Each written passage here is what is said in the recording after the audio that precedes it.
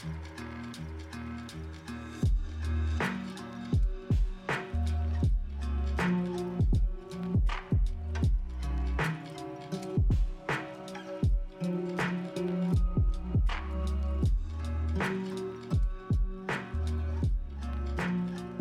everyone. Welcome to the Far Out Wisdom mini-series called Drunk Philosophy.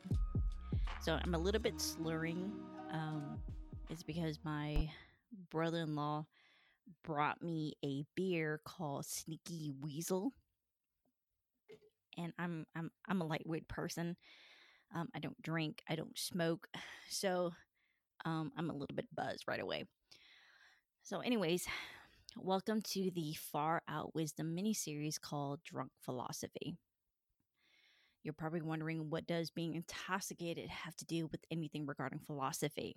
Here are a list of philosophers that some of you or most of you probably know: Jean-Paul Sartre, Walter Benjamin, William James, Michel Foucault, and Friedrich Nietzsche.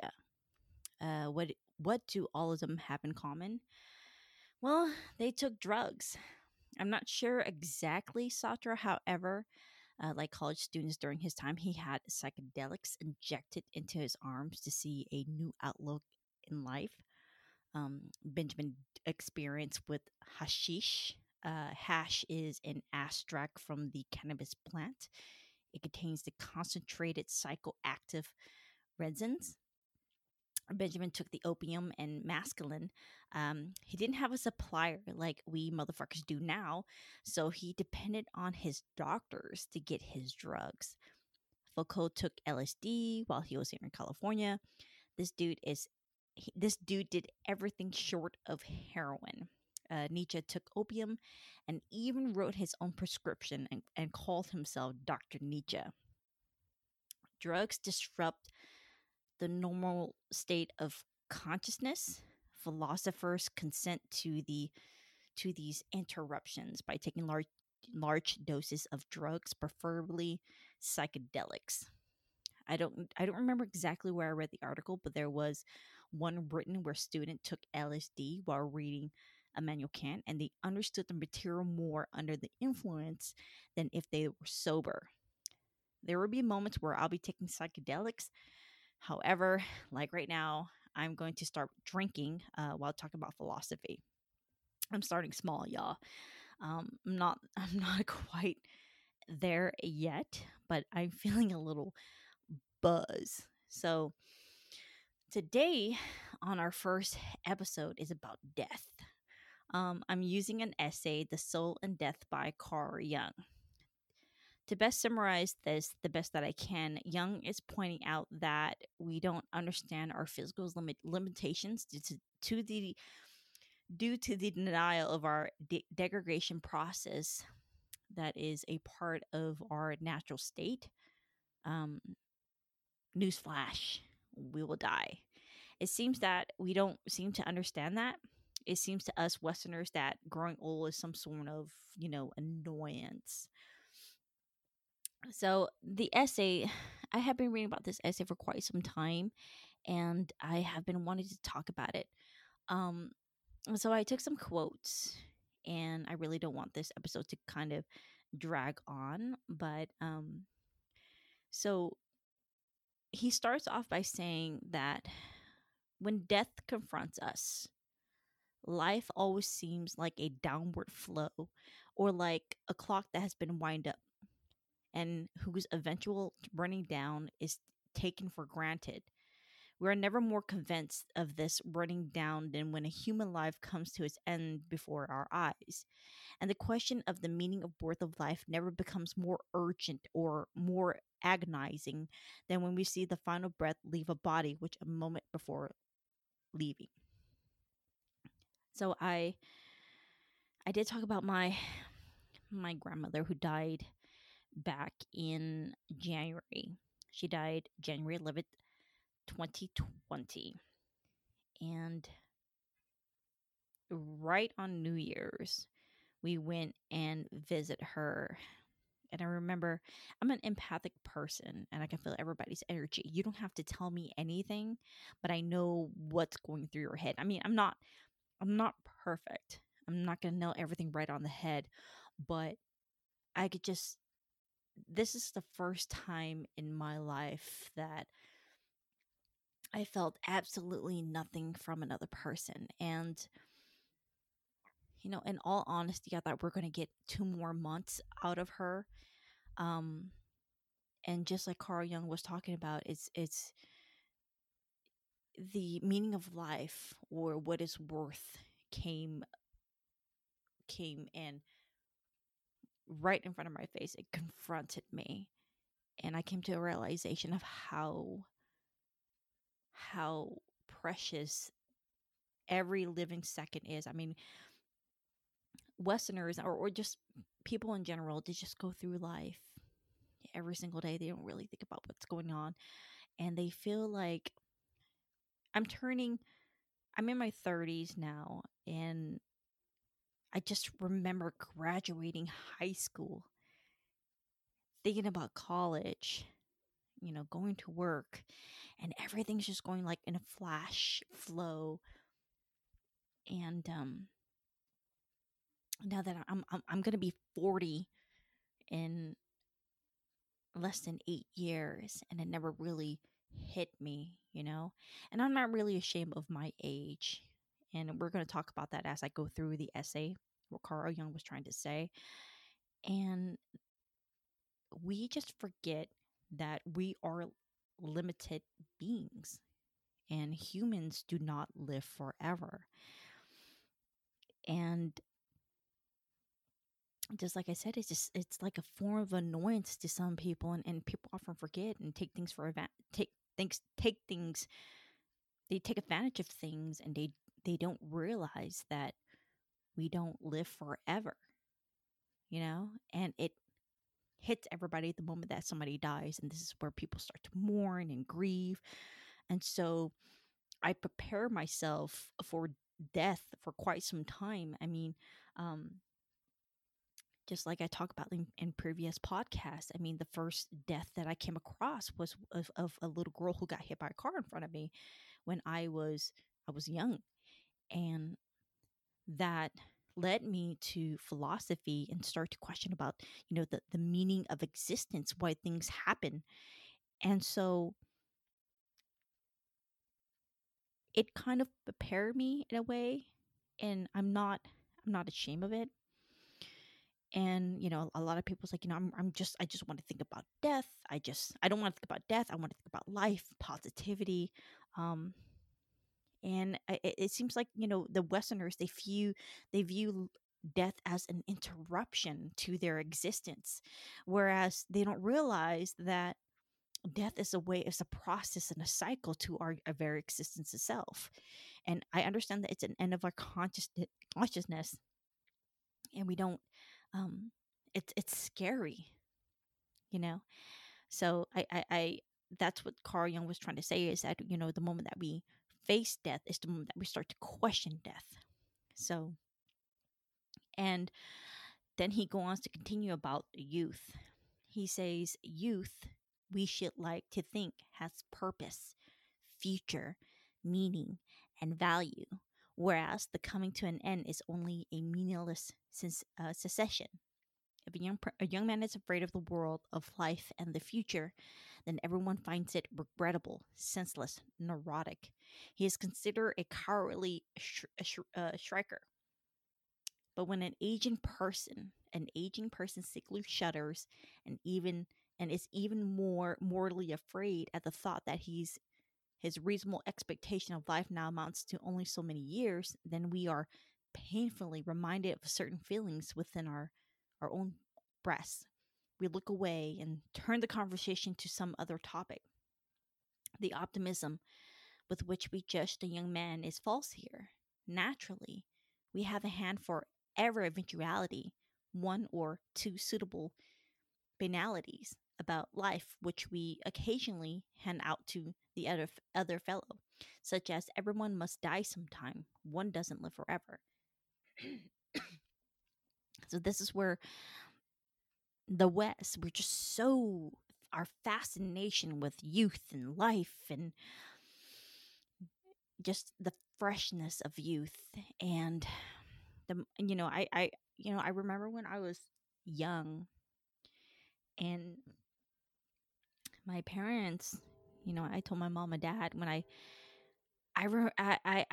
my aunt passed away, and I said to mom, I said, Mom, that's a picture of Aunt. She's not alive anymore. And my mom was like, don't be afraid. You're young. Don't think about things like that. And we're raised Buddhist. I was raised Buddhist. And so with Buddhism, we believe in reincarnation. We're going to come to things that if you mistreat an animal, you will come back and ask the animal that was mistreated by you in the previous life. And my mom was like, don't think about things like that. You're just a young person right now. That's not your concern. And, that's true. I mean, when a young person is scared of death, we're like, oh, well, you're young. Don't think about such a thing. You're young. And then when an old person goes out and try to get support, hey, I'm scared. I'm going to die. I'm scared. Oh, well, we don't want to talk about things like that. We're just going to ignore old people. I mean, look how the way we treat our elders here in the United States. We don't respect them. They're just useless. Don't think about things like that. We're all going to die. It happens. Can you imagine telling that to, I don't know, a 5-year-old little boy who comes up to you and say, Mommy, I'm scared. Oh, we're just all gonna die. I mean, nowadays somebody can report you for child abuse, and you can scare a child that way. But when an old person approaches somebody and say, I'm scared, I don't know what's going to happen. I mean, there's stories of darkness and peace, but I'm not really sure that's true. And it's just that we judge people. We don't think about things like this. And I always talk about, why won't we prepare for death? Not at a young age. What we need to do is kind of educate it. I'm really happy not happy, but I'm really blessed. I know that's a silly word to use, but I'm thankful that my parents, even if they told me, don't worry about death, you're a young person, my parents, they taught me the ability to respect the cycle of nature, and that includes death along with it. And some people can make the argument, okay, that that adds to your anxiety, but no. I mean, it helped me in the process of respecting Mother Nature, and that this is the cycle of life. And I know that sounds cliche, but it makes sense to me now as I'm older. I'm becoming older, and it's just that like Jung said, everyone must die sometimes, and just like we tell everybody, everyone must die sometimes. Sometimes people can make the argument that it's cruel. You should not say that to an old person. But with them being scared is justified. Everybody is scared of death. You're scared of death. I'm scared of death. What's going to happen? Is it going to hurt? Is it going to, where are we going to go? Am I going to be faced with heaven? Am I going to be faced with hell? If, everything our religious institutions, teaches us about what's going to happen to us before, after we die. It's scary. And, with anxiety and everything along the way, we kind of understand why people get scared, especially old people, because they're closer to it. They're near the end. I mean, everybody dies. Baby dies. Old people die. Young people die. Anything can happen. But we have to remember that being prepared, or living like every day is your last, kind of makes sense a little bit. And this is why I take the time out of my day. I talk to my friends every single day. That's why I have the free flow mindsets series on, the far out wisdom, is because I want to capture my friend's wisdom. When Aliana died, I felt like a sense of regret because I didn't catch it, and everything that she talked about. We talked about for 4 hours last year back in November, and I didn't capture any of it, and I regret it till this day. And this is why we have to respect, the elders and their opinion of it, of how they feel. And I think there's a problem, with our society, especially the West, of our inability to empathize with our elders, of their fear, you know. So if we, I think, to solve for that is to kind of prepare us for it, as we, the decade before, in about 30 years, I'll be 60, 60 years old. So, talking about these things, and I'm kind of happy that I really started early about it, because I'm not really afraid of as death as everyone normally would. I'm not saying everybody is, but normally, some people will be really scared about it. But I have been preparing for this for quite some time, and I'm not making myself sound suicidal or anything like that, but it's just, I get it. I mean, who doesn't want to live forever, So anyways, Carl Jung continues. He said, many young people have a panic fear of life. Through the same time, they intensely desire it. And even a greater number of aging have the same fear of death. And so when I was young, and just like everybody else, we're living our teenage year, we're like, everything, the world feels like everything is against us. We feel taken advantage of. We feel that life is unfair. And, like, oh, it's like, oh my God, I remember I have all my diaries. So when I was a lot younger, I wrote a lot in my diaries. I kept track of everything, how I was feeling. And I started around 6th grade, and I didn't continue journaling, and I encourage everybody to keep a journal till the end. And I don't have the time that I do now, but I think that was my way of releasing my stress, and my anxiety when I was a lot younger. And I read a sentence one time when I was like sophomore in high school, and this is, I was going through like hormones, and so I was like, you know what? It would be easier if I just fucking die. And so now I'm like, no, wait, and it's, I think, as young people, just like old people, we're kind of scared about that as well. And so I think that's where depression sets in, is because we came to the realization that we are we're limited beings. And so that scares the fuck out of us, especially when we're young. And so a lot of people don't want to, question. They don't want to question about death, especially a young person. I mean, it's like, no, no, I'm not gonna talk about these things because I'm young. You shouldn't worry about these things, because I remember my mom telling me that. And it's just that panic. We want to die when because it's that rebellion period in our lives. And so that when you get closer to it, as you mature, then you're starting to regret it a little bit. And they love it and they hate it. They love it and they hate it. So yeah, Jung made an excellent point on that.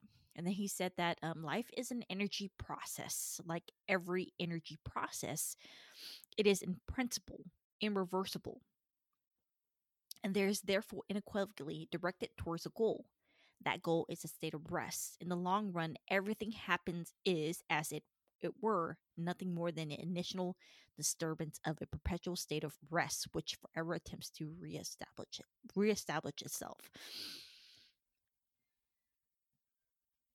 And I had this conversation with my mom. And if you guys don't know, my mom survived the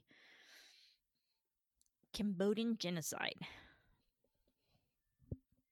And every time I ask her to talk about it, she thinks about it. I think about it. And it bothers her. And I think she feels guilty. If you guys don't know, there's a such thing as a thing called survivor guilt. And I think that's what my mom feels. And I said to her, Mom, what do you think death feels like? So she told me a story. And she said, your grandfather was a drunken gambler. I said, okay. And she said, I remember when I was a young little girl. And you guys have to remember, this was in the 1960s. Okay. My mom was born in 1962. And in Battambang, in Battambang, Cambodia, in the village, you have to remember that, everybody's old school. So there was beatings, there was abuse, and my mom said that my grandfather came home drunk one night after a loss of gambling.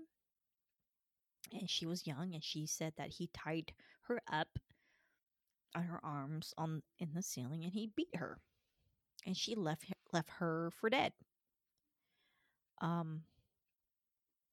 I know that it's disturbing, and I know that's a little bit intense for a first episode, but that's philosophy. We will go through very difficult stories. And anyways, she said that she felt like she was going to die and that she was losing consciousness. And she said, I remember being in a state of rest. And she said, it's like going to sleep. So that was interesting. And my mom is the luckiest person, the most beautiful individual. And I'm glad to have her as a mother because she has escaped death so many times. And she said, I think I have died once and when it came back to life. And she said, she goes, I can't describe it. It's like you're in a state of unconsciousness, sleep. You know how it's like to sleep. I said, yeah, Mom, I know how it's like to sleep. And she said, yes, it's like you're sleeping. Oh, interesting. And I don't know exactly what Jung means when he said that goal is a state of rest. In the long run, everything that happens is, as it were, nothing more than the initial disturbance of a perpetual state of rest, which forever attempts to reestablish itself. I'm not sure if Jung is making the argument about reincarnation or that we are our soul and that we're trying to come back to life in probably another body form, just like Buddhism, they believe in reincarnation. But I don't know if you guys know this, but Carl Jung, he had his own state of, I think he almost drowned. Let me look up that information. Almost, it's real. I think when he was little, and he had a brush with death. And I'm trying to get that information about.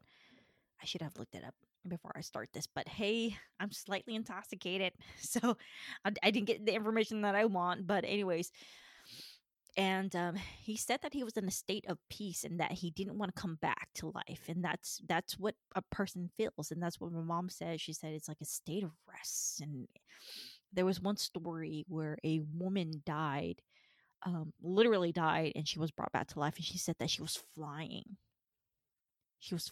through mountains, and she was in a state of peace. And because and for some odd reason, something told her not to go at the end of the tunnel. And this is pretty common. A lot of people talk about the end of the tunnel, the light, you know. And so with Young and this woman, they didn't want to come back. It's like something was pulling them to the other side. And when my grandmother died, not my grandmother, but my husband's grandmother, I remember having a dream, and I was shopping for supplies. And at the end of the line, if you guys go and check out, um, there's a person that bags, and I remember seeing my grandmother right there and sitting in her hospital bed. And I said, "Grandma, are you ready to go?" And before that, we had multiple dreams of grandma. My husband, I'm pretty sure my son, because he woke up one night crying and asking for his grandmother. And I have dreams about her, and she didn't want to go. So in this particular dream, I asked Grandma, "Hey, I bought everything that you need. Are you ready to go?" And so she looked out into the window, and the sun started to shine. And she said, "Yes, I'm ready to go." And I think I was buying supplies for her to depart. And I think that's what it is. I think, they need to go. And some can make the argument that, in many cultures we have, like the Japanese, if somebody die a violent death, they can never get revenge and move on. And that's, you see that a lot in the shows of supernatural, where evil ghosts, don't want to go because they want revenge. And I think that's what Jung is trying to say, to reestablish itself. And I think that's what he meant. I'm not really sure he believed in ghosts or anything like that, or um but he continues, and he said that life is a teleology. I'm sorry, I can't pronounce this word. This is what you get when you're drinking beer. Teleology par excellence. It is the intrinsic striving towards a goal, and the living organism is a system of directed aims which seeks to fulfill themselves. The end of every process is its goal. All energy flow is like a runner who strives with the greatest effort and the utmost expenditure of strength to reach his goal. And I think that's just like life is an energy process. I mean, we don't want the goal. And it sounds like Carl Jung is saying that, it's like death is like it's like a fucking prize, it's like everything that we live for, everything that we work for, only for us to die. Fuck. They're pushing like the myth of Sisyphus. Albert Camus, life is absurd. Everything that we work for, only for it to be gone when we just deteriorate into nothingness, right? And so, I understand what Carl Jung was trying to say is like a goal.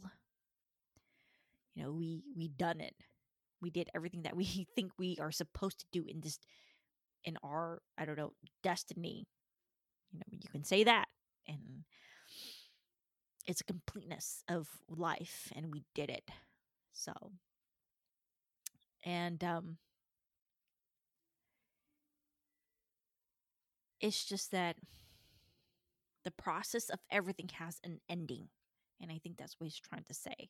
And just like I said earlier, the life is a energetic process of deterioration, and then newness, and then deterioration, and then newness. And it's just like everything just grows and dies. Everything grows and dies. Just like a volcano, everything erupts and destroy only for land to be built. And I think that's the process. That process needs to happen, unfortunately. And then we all have to die to make way for new people. So, yeah. And he said the curve of life is like the parabola of a projectile which, disturbed from its initial state of rest, rises and then return to the state of repose. And I don't know. It's like Carl Jung is talking about um reincarnation. That's what it sounds like. And just like I said about the volcano, in a state of rest, everybody's in a state of rest and it erupts into life, chaos, only for everything to be destroyed in the process. And this is where everybody dies in the process, and then for it to grow back into beauty and life and light. Light, darkness, light, darkness, the energy process of existence. So, yeah, that's what it sounds like. That's pretty interesting. And it's just like in a state of rest, only for a return to a state of repose, and it starts all over again. It starts all over again. Then he continues, we struggle behind of our years, hugging our childhood as if we could not tear ourselves away. I agree with that. And this is where I talk about people who have plastic surgery. So there's a show on E called Botch. It's very addicting, and I hate to admit that. But on Botch, a lot of people go to have plastic surgery to contain their youth and their beauty, right? And I always make the argument, the observation, the conclusion that these people are just afraid of growing old. And they hold on to childhood. I didn't have a good it's not that I didn't have a good childhood. It's just that I have a rough upbringing, and this is because, both my parents, suffer from post-traumatic stress disorder, therefore bringing it onto their child. Um it's a lot of trauma and abuse that happened along the way, and not by my mother, but by my father. And we'll be talking about that as we move along in this series. And even if I did have a rough childhood, I know deep down that my mom and dad loves me very much, and I did have really good memories of my childhood. But I don't hold on to my childhood, but I hold on to my youth. When I was in my early 20s, I felt like it was like the best period of my life, and I always want to go back to that. But I went into the state of anxiety. I experienced anxiety to the full extent, and that's pretty much the outcome of my trauma when I was younger. And it could be many things, environmental factors that I'm not really unaware of until, maybe I continue going to therapy. And it all started therapy. For a decade, I went back and forth. I had multiple therapies. And it all starts in your childhood. And not necessarily our childhood, but like we want to hold on to being young. In the Western society, we worship youth. Nobody wants to be fucking old. Nobody wants to be, broken, useless to society. Not realizing that when you're a baby, you are practically useless to society. So, it looks really bad, and nobody wants to, be in that state of stillness and unusefulness. And so we hold on to our youth. We want to be young again because we can do everything. We can play basketball, we can skate, we can do multiple things. And I'm not saying all youth are like this, because there are young people that comes into this world with disabilities. So, but even then, we are, majority of us are young and we can do things. And so, being it's like being a phone, for example. A lot of people want to upgrade to the newest edition of everything. I don't know how many times I have upgraded my technology, everything that I buy. And I think that's how Westerners treat people, like fucking technology products, man. I mean, we want to upgrade to like the newest edition of our phones. I mean, if you see somebody with a fucking flip phone, you're like, ew, gross. You should be upgrading to the newest thing, like new. You gotta be new, and I think that's with how we view our life.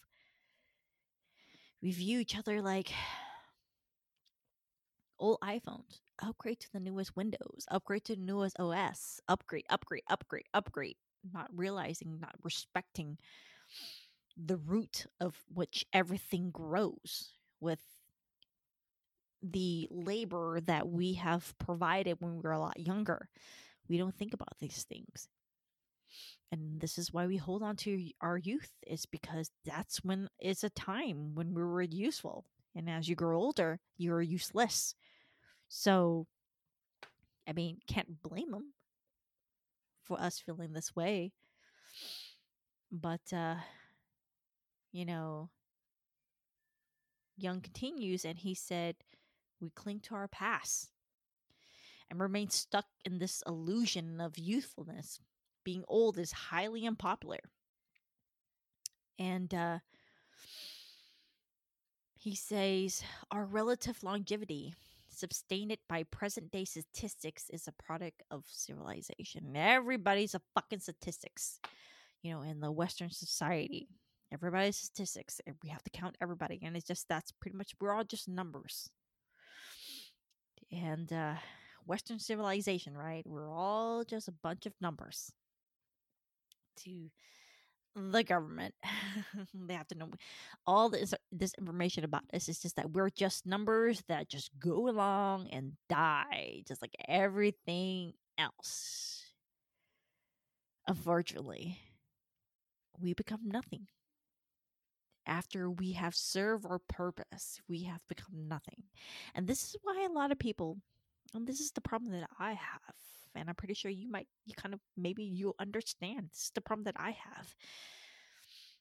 And like I talked about earlier, I wanted to be famous.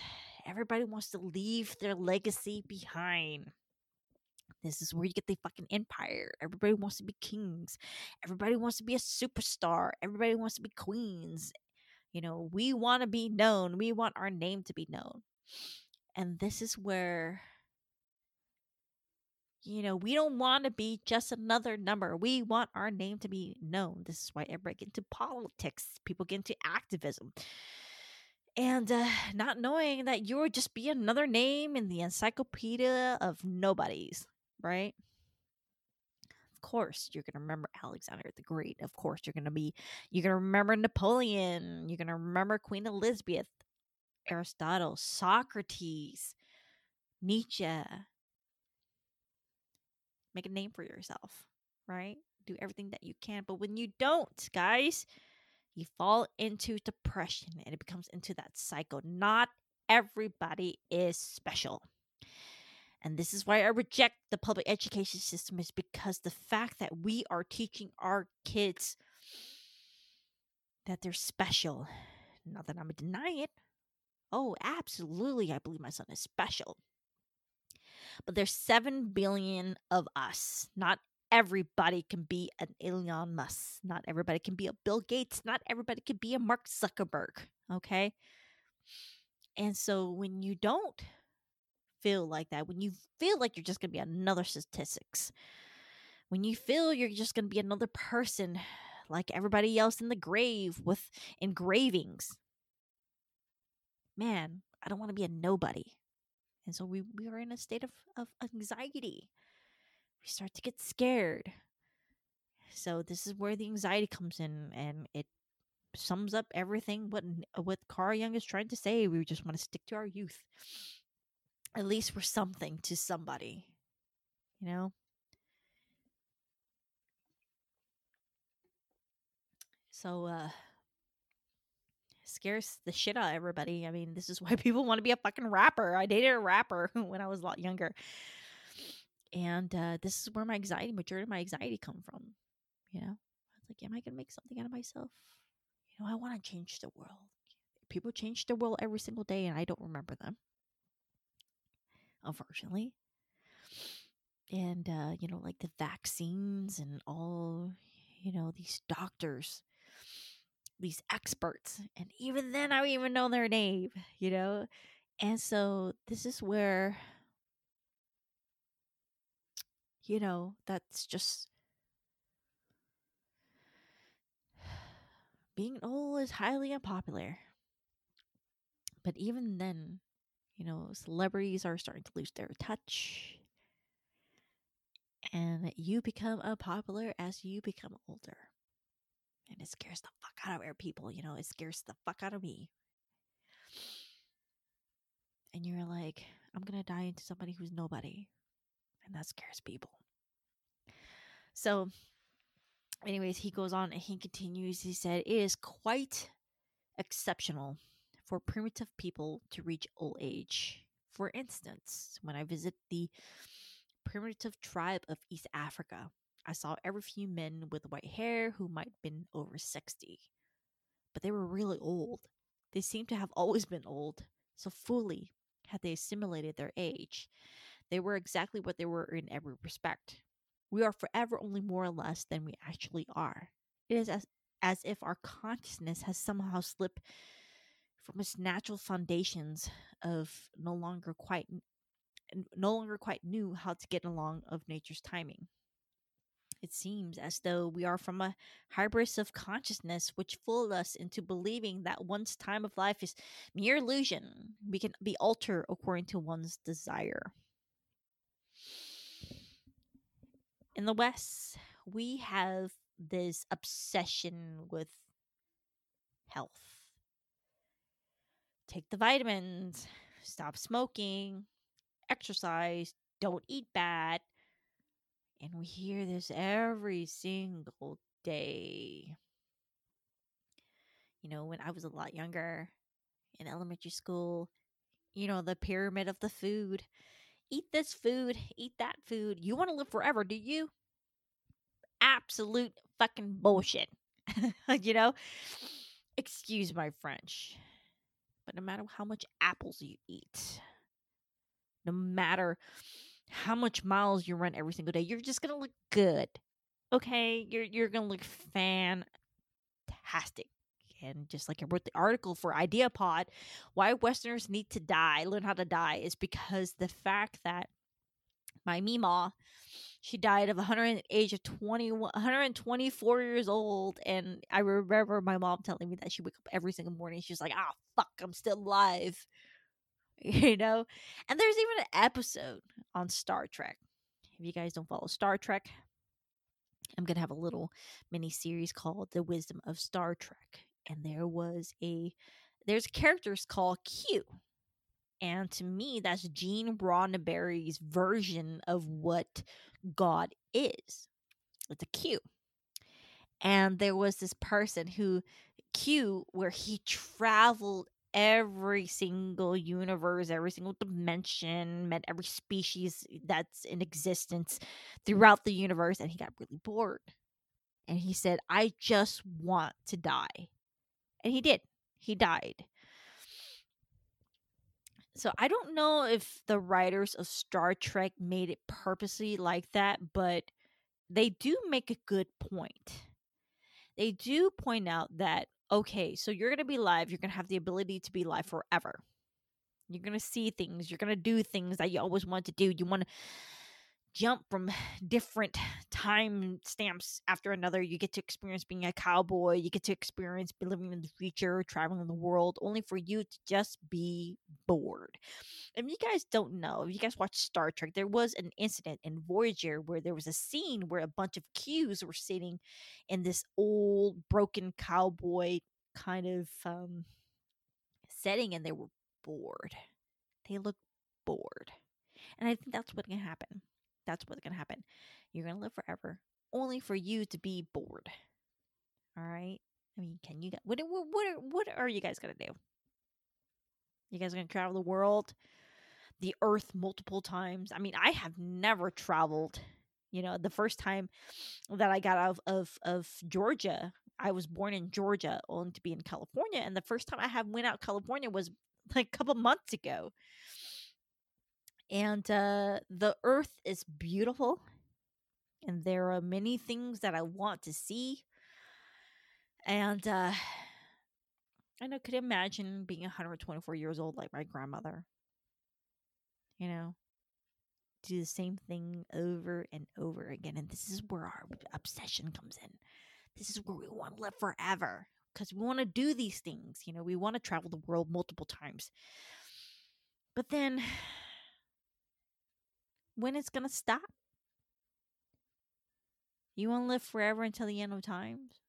I mean, can you imagine that? Put yourself in that position of the Qs in Star Trek. And you have to remember that's a Gene Roddenberry's version of what he could believe is God. You would probably get bored.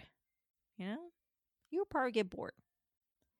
I don't know. It's just a theoretical observation from my intoxicated organ. All right. My brain is just right now I'm feeling the buzz. So, and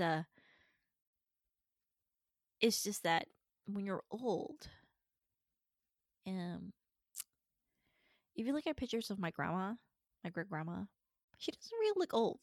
My great grandmother, get this, my great grandmother was 124 years old, and she was looking after my cousins still.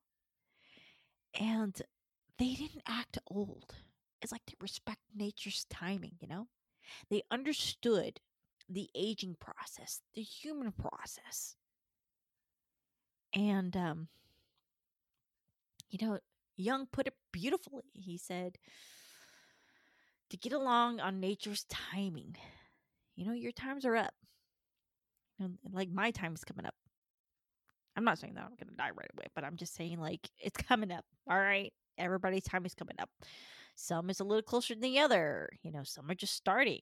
Like my son, he just barely started his life 5 years ago. But I learned to respect aging. And I learned to accept that my boobies are not going to be holed up forever. All right. When I had a baby, my boobies became it was a mere small 32B. All right. And now it's a 36B. So I don't know why I'm getting information about my sets of bitches. But, anyways, that it's like I accept aging. And if you guys meet my mom is in her 50s, and she does not look like she's in her 50s. So it's like we respect time. We get it. We're going to die, and we're not going to live forever. So we understand that. So it puts it in a state of peace. Why get angry at something you cannot control? Right? And I have come across millionaires who look their age. Okay, I have come across people who are a lot younger. It's because of stress. It's because you're putting yourself in the state of, no, I'm not going to die. I'm not going to accept that. I refuse to accept that. And it's just my grandmother knows. And she didn't even look her age. She looked like she was in her 70s, man. But that woman broke that that Guinness World Record. And she was old. But she didn't act old, because she respect time. And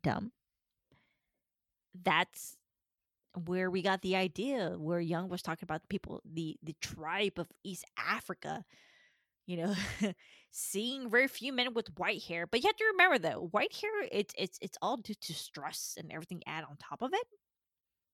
So I think that's what he meant, because people who are in the tribes in East Africa, of course, they're not going to be. They're eating nature's natural food. They don't have sugar. They don't have caffeine into their system. They don't have any of that, you know. So we have, Jung should take that into account as well. But anyways, it's just that where we have to kind of knock it the fuck off, that time is a mere illusion where we can alter into one's desire. We have to use the stoic approach and understand that aging is out of our control. And I believe that the moment that you accept that is the moment that you kind of come to in a state of peace.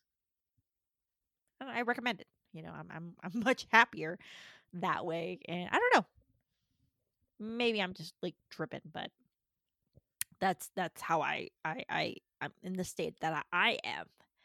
I'm stressed just like everybody else. I have white hair, but I have been experiencing white hair for quite some time, and it goes back to trauma in my childhood days.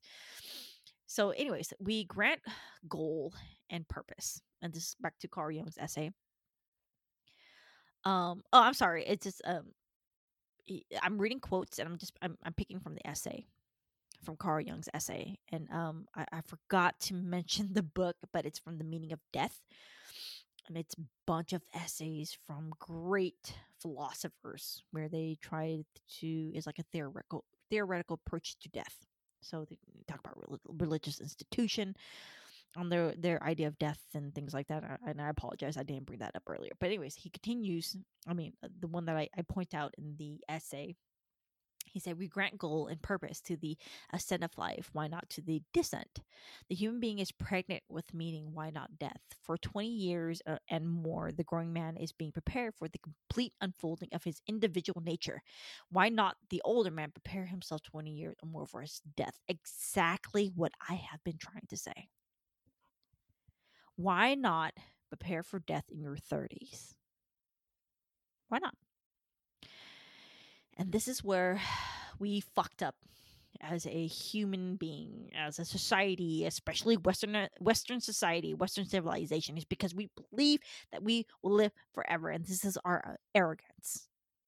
Okay, this is the Roman Empire, for example, where they fell to the fucking ground because they believed there were gods. Okay, so we prepare ourselves. We don't think about the future because we're afraid of the future.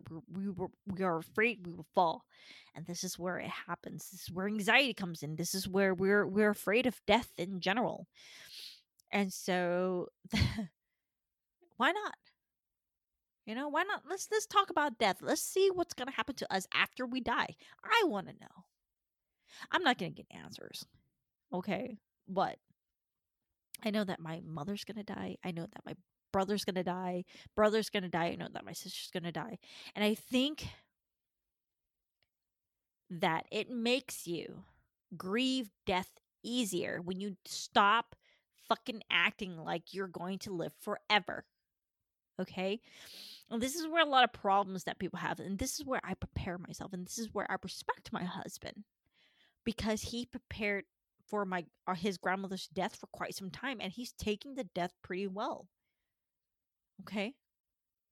And a lot of problems, psychological problems, happens when somebody loses another person. And we need to kind of stop that and break that habitual cycle that we're going to live forever. And we need to prepare ourselves, because it's going to help you when you're in that deathbed. And I want you to imagine this. This is a philosophy mini series, okay? So I'm going to put you in a really uncomfortable position because I've done it, and I want you to do it. I want you to think for a second and put yourself in that hospital bed. And this, you guys, it can happen anytime, man. Life is unfucking predictable. And I want to put yourself in that position. And I want you to think and prepare yourself and ask questions. I know it's going to scare the fuck out of you, but it's going to help you. Okay, it's going to make passing a lot easier. The bridge between life to death to whoever knows, the other side is going to be a lot easier, and you're not going to fight it, you know? So, one way that I can, like I said, talk about it, ask these questions, start to expose yourself to philosophy, and it helps you a lot. It makes you ask these questions. It makes you talk about these things, and philosophy makes you uncomfortable, and that's the point of it. Okay. And so, I'm a lot better. And I'm sorry, I'm holding this mic, and I don't have a mic stand just yet. I just bought a new microphone, so it's like I'm holding it so you can hear that thing. I apologize for that, but anyways, and it doesn't help that I'm intoxicated. So, um, it helps you, guys. It helps you. It helps you succeed to that next step of death of soul. I mean, we can go on forever about this. So then he writes, one might even say that the majority of these religions are complicated systems of preparation for death, so much so that life, in agreement with my paradoxical formula, actually has no significance except as a preparation for the ultimate goal of death. And this is where I love Jung. Oh man, he know what he is talking about, and just like I mentioned earlier, that Carl Jung had his brush of death, and maybe religion was made, I guess. And this is I'm going there, like it's religion's like made, like the idea of heaven and hell, for example. And this is where me and my religious friends kind of get into it a little bit. I always make the argument that, the idea of hell is a way to control the masses. These religious institutions, I always say this, and we will talk about it in the future mini series, that these religious parasites in the institutions, okay, this religious parasites, meaning the ones who abuses the system for control of the masses, they use hell and heaven. If you act good as a person, you will go to hell. I mean, if you act good, you'll go to heaven. If you're a bad person, you're just gonna go to hell. All right. And it scares the fuck out of me. I remember when, just like I was raised Buddhist, I didn't want to like kill a spider, for instance. I was like, okay, I'm gonna come back as a fucking spider. I'm just gonna get squished. And so it's like a cycle of using that as a weapon to beat you into submission for a temporary, you know, rule, I guess, like a rule to control you, to punish you. And so that's like religion is to me, not religion, like I said, like my BFF Jenner Zeno for the Mind Wave podcast said it perfectly. He said that it's a we respect religion, but like I said, a couple minutes ago, these religious parasites, they take it and they to control the masses, only for them to abuse it and ruin it for everybody else. So it's just that the ultimate goal is death, and heaven and hell, for example, is a way for us to kind of ease that anxiety just a little bit. And when I was young, I hold a teddy bear, and that teddy bear was my safety net. It protected me from harm. And you guys can have anything in your house right now if you're an older person. I don't know, you have your cross, for example, you have your Bible, you have something that your recent grandmother gave to you, or something that your parents give to you as a representation or a symbol of safeness. And I think that's the idea of heaven and hell. The passing of your the next life is for you to feel a little bit better, and hell is a way, like a justification for people to control other people. So to end this, and Jung, you know uh he continues on, and I recommend it. Let me bring out the book for um so I can recommend you guys read the essay. And it's fascinating how Jung broke that down. And is the meaning of death. And the essay is called, it's more like the introduction. And is the Jung's essays in the first one, and is the soul and death. And I did not write the ending of it for some odd reason. um you guys don't want to listen to my boring ass, but he ended the essay and he said, any existential change. I'm sorry. Let me. No, my son ripped the book. Yeah. So he ripped like a little part of the book, but I'm just gonna read like the any paragraph. And he said, restlessness begets meaningless, and the lack of meaning in life is a soul sickness whose full extent and full import of our age has not yet begun to comprehend. And a lot of people can make the argument, what's the point? What's the point of doing things? And when you live a life of a nihilistic dickwad, you're gonna become destructive. And when you die, you want to take everybody with you. But when you prepare and give yourself life purpose, you respect that. You respect nature's time for you. That's done. It's over. There's nothing you can do about it. All right. When you, like I said, when you have a nihilistic approach in life, you want to take everybody with you. Whereas when you die, you just want to go peacefully on your own. Because to me, death is a journey. It's an individual journey. It's a one man or one woman's way to the other side, the portal of emptiness. I don't know. It could be it could be anything. You can fucking just, I don't know. Maybe the Buddhists got the right idea. Maybe the Christians have a right idea. Maybe the Catholics have a right idea. We don't know. Not that I'm not saying for you to, you know, question where you're going to go after death, but when you live a life of purpose, when you make purpose, you're ready for it. You're ready to go on the other side. So I hope this, first mini series of drunk philosophy, and I'm a little bit buzzed. As you can see, I'm kind of burping a little bit.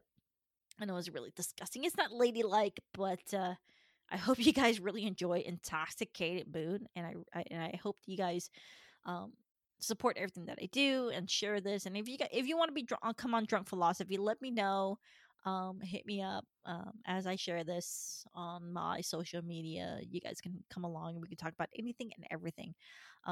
Because I really support the idea of being in a state. It's I wouldn't be able to talk about death or anything like in a happy mood that I am. I'd probably get really depressed. But when I'm intoxicated, like I am now. I wouldn't say I'm intoxicated. I'm buzzed, but it helps a lot. It kind of lessens my mood a little bit, and so you understand the material. And I really hope that I get on fucking LSD, and just like the philosophers that I talked about earlier, like Jean Paul Sartre, Albert Camus, Michel Foucault.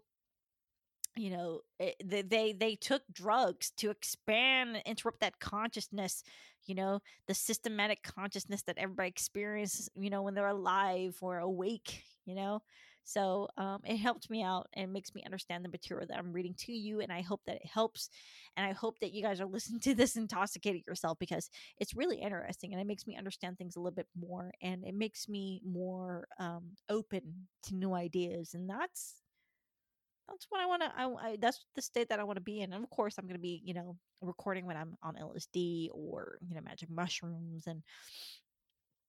and anything to expand the way that I look in life is my goal that I want to um the goal that I wanted to achieve. And hey, you know, giving my life a little purpose or something to do. So I hope you guys enjoy this first mini series about soul and death, and we went there, guys. So there's gonna be more to come, and as always, guys, stay far out. Bye.